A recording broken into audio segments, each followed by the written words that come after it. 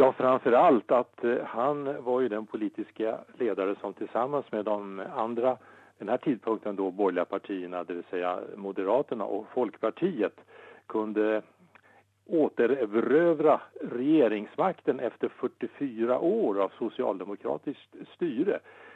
Så när man vann valet 1976 så gick ju Sverige in i en ny politisk era, kan man säga.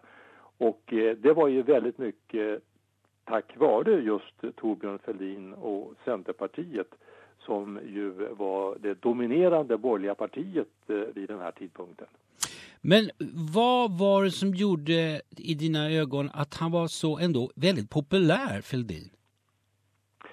Ja, han kom ju uppifrån Ångermanland. Han var ju småbrukare. Han företrädde ju mera, så att säga, de som hade sitt ursprung i arbetarklassen, i den meningen då att han arbetade ju rent fysiskt på sin gård och visste hur de villkoren var. Han hade ju ingen längre utbildning, han hade tagit realexamen, han hade fortsatt att bilda och studera vid sidan om, och han gjorde ju en karriär också inom bonderörelsen innan han då blev riksdagsman, invald i riksdagen redan 1958. Så att han hela sin livstid så utstrålade han väl en ärlighet och rättframhet, och det var väl det då som folk tog till sig. Sen, det som gjorde att Centerpartiet blev så stort på 70-talet, det var ju när Sverige gick in i vår kärnkraftsera, när kärnkraften skulle byggas ut i Sverige. Och Centerpartiet och Thorbjörn Fälldin var ju de största kärnkraftsmotståndarna under den här tiden. Och det var ju det som ledde väl till att Centerpartiet också blev det klart största borgerliga partiet. Man fick ju i valet 73 25% av rösterna.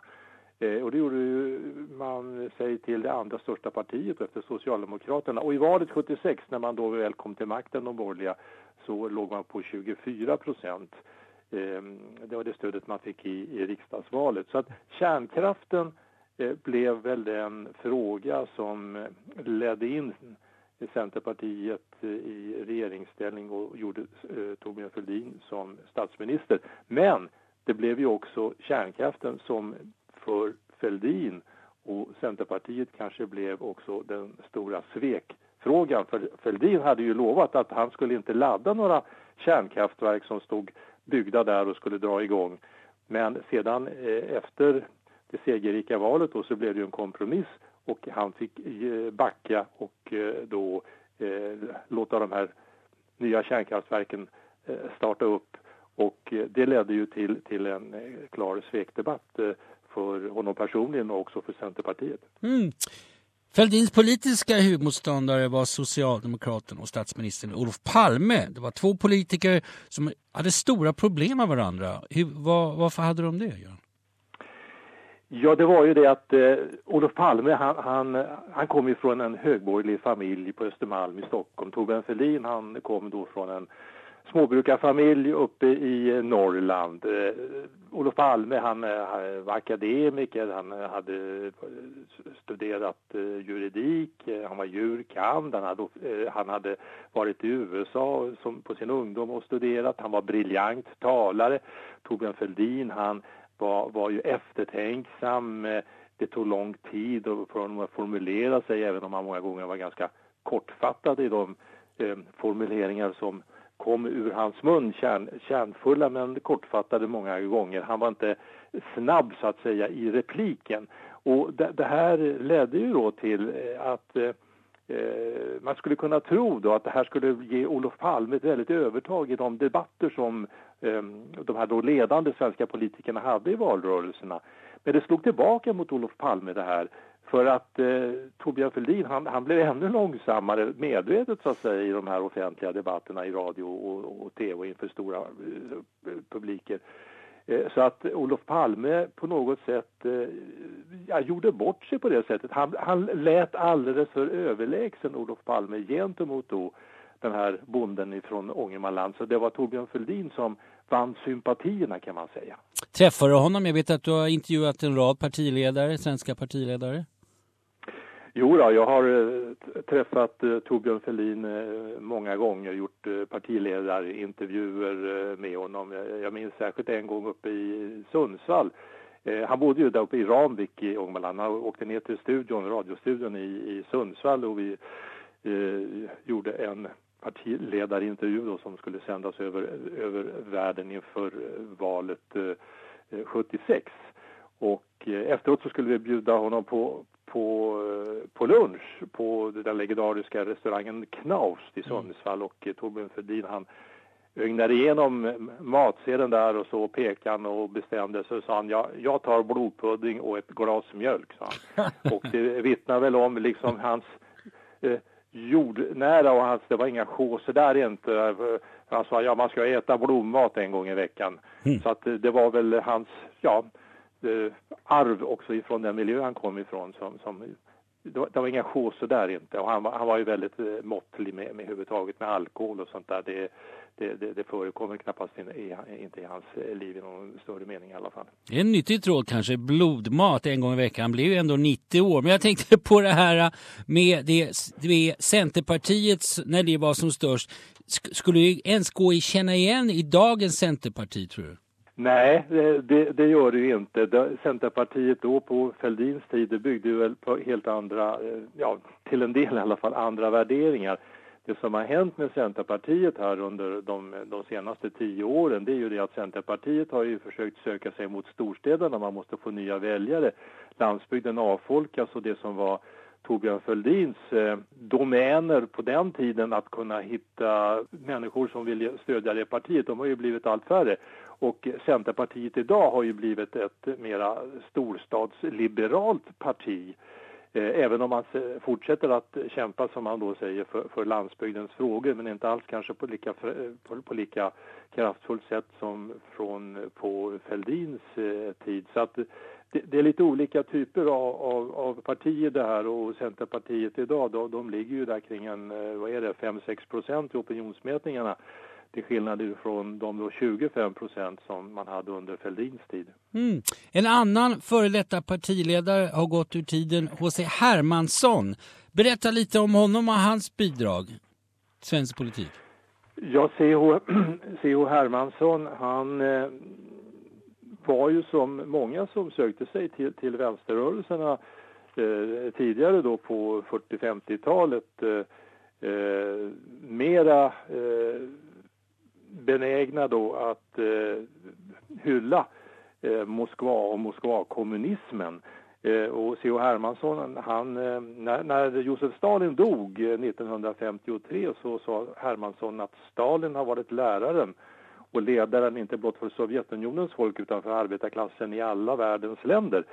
Det här uttalandet det tog han väl avstånd ifrån senare. Han blev ju snarare då en kritiker av den gamla Sovjetpolitiken och den kommunism som stängde in människor.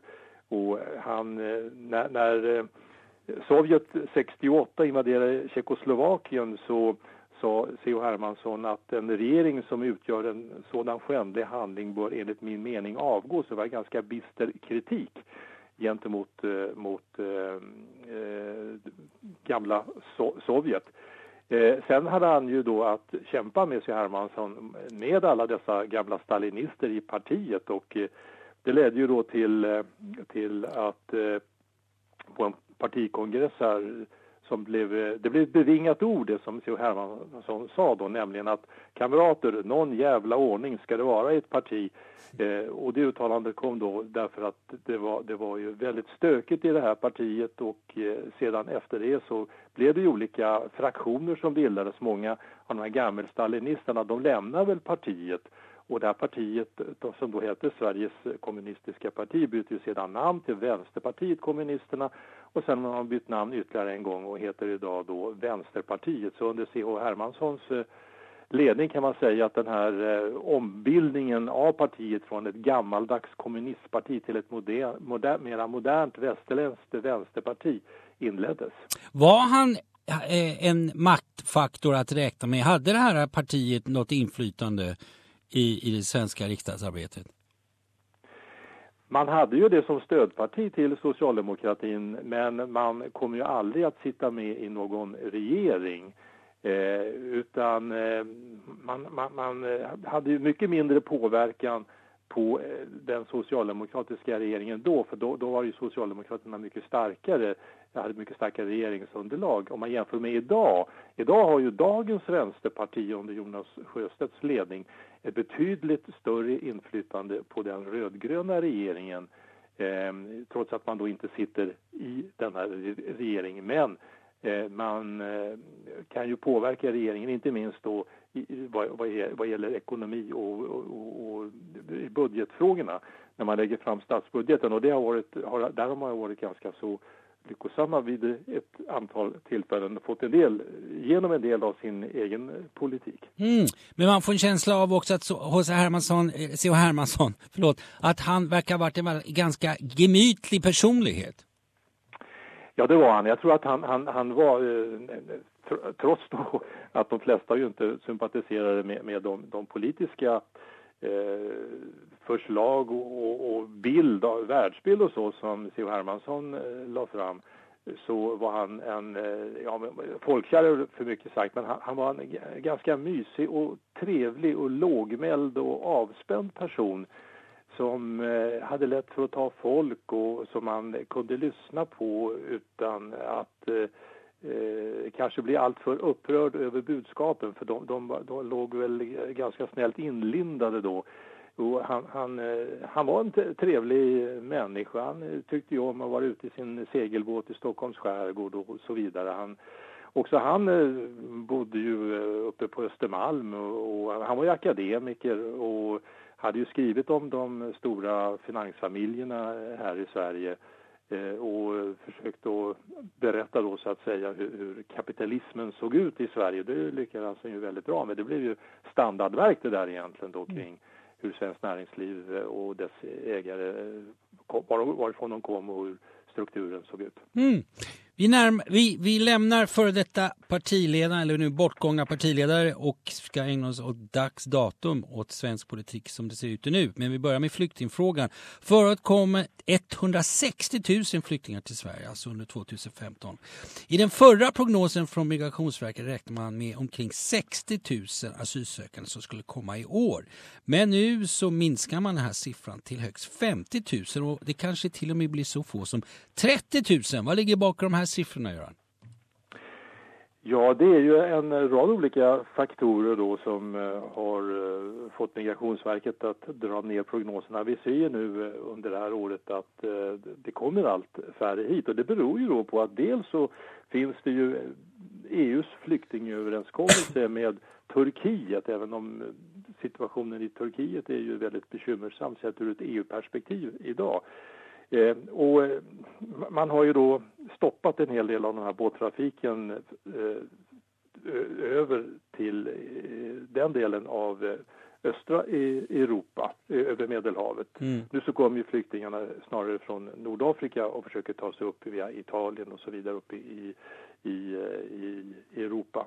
Men sen har man ju också skärpt bevakningarna på Balkan. Så är det ju, där var ju ett transitland tidigare kan man säga för flyktingar som kom ifrån Mellanöstern via Turkiet och den vägen upp. Och där har man ju också stängt gränserna.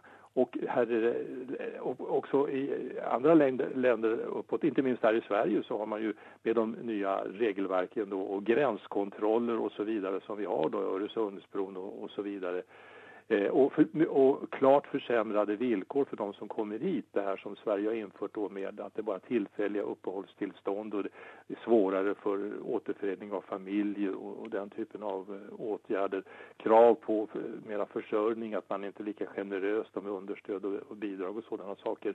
Och det har väl gjort att Sverige har blivit ett mindre attraktivt land, och därför så drar Migrationsverket då slutsatsen att det kan bli någonstans kanske kring 35 000 flyktingar som kan väntas hit under det här året. Sen vet man ju inte hur utvecklingen blir kommande år förstås, men från 160 000 ner kanske till bara 35 000. Det är ett väldigt stort steg och det lättar ju på trycket också för omhändertagandet av de som trots allt kommer hit och också trycket på kommunerna runt om i landet.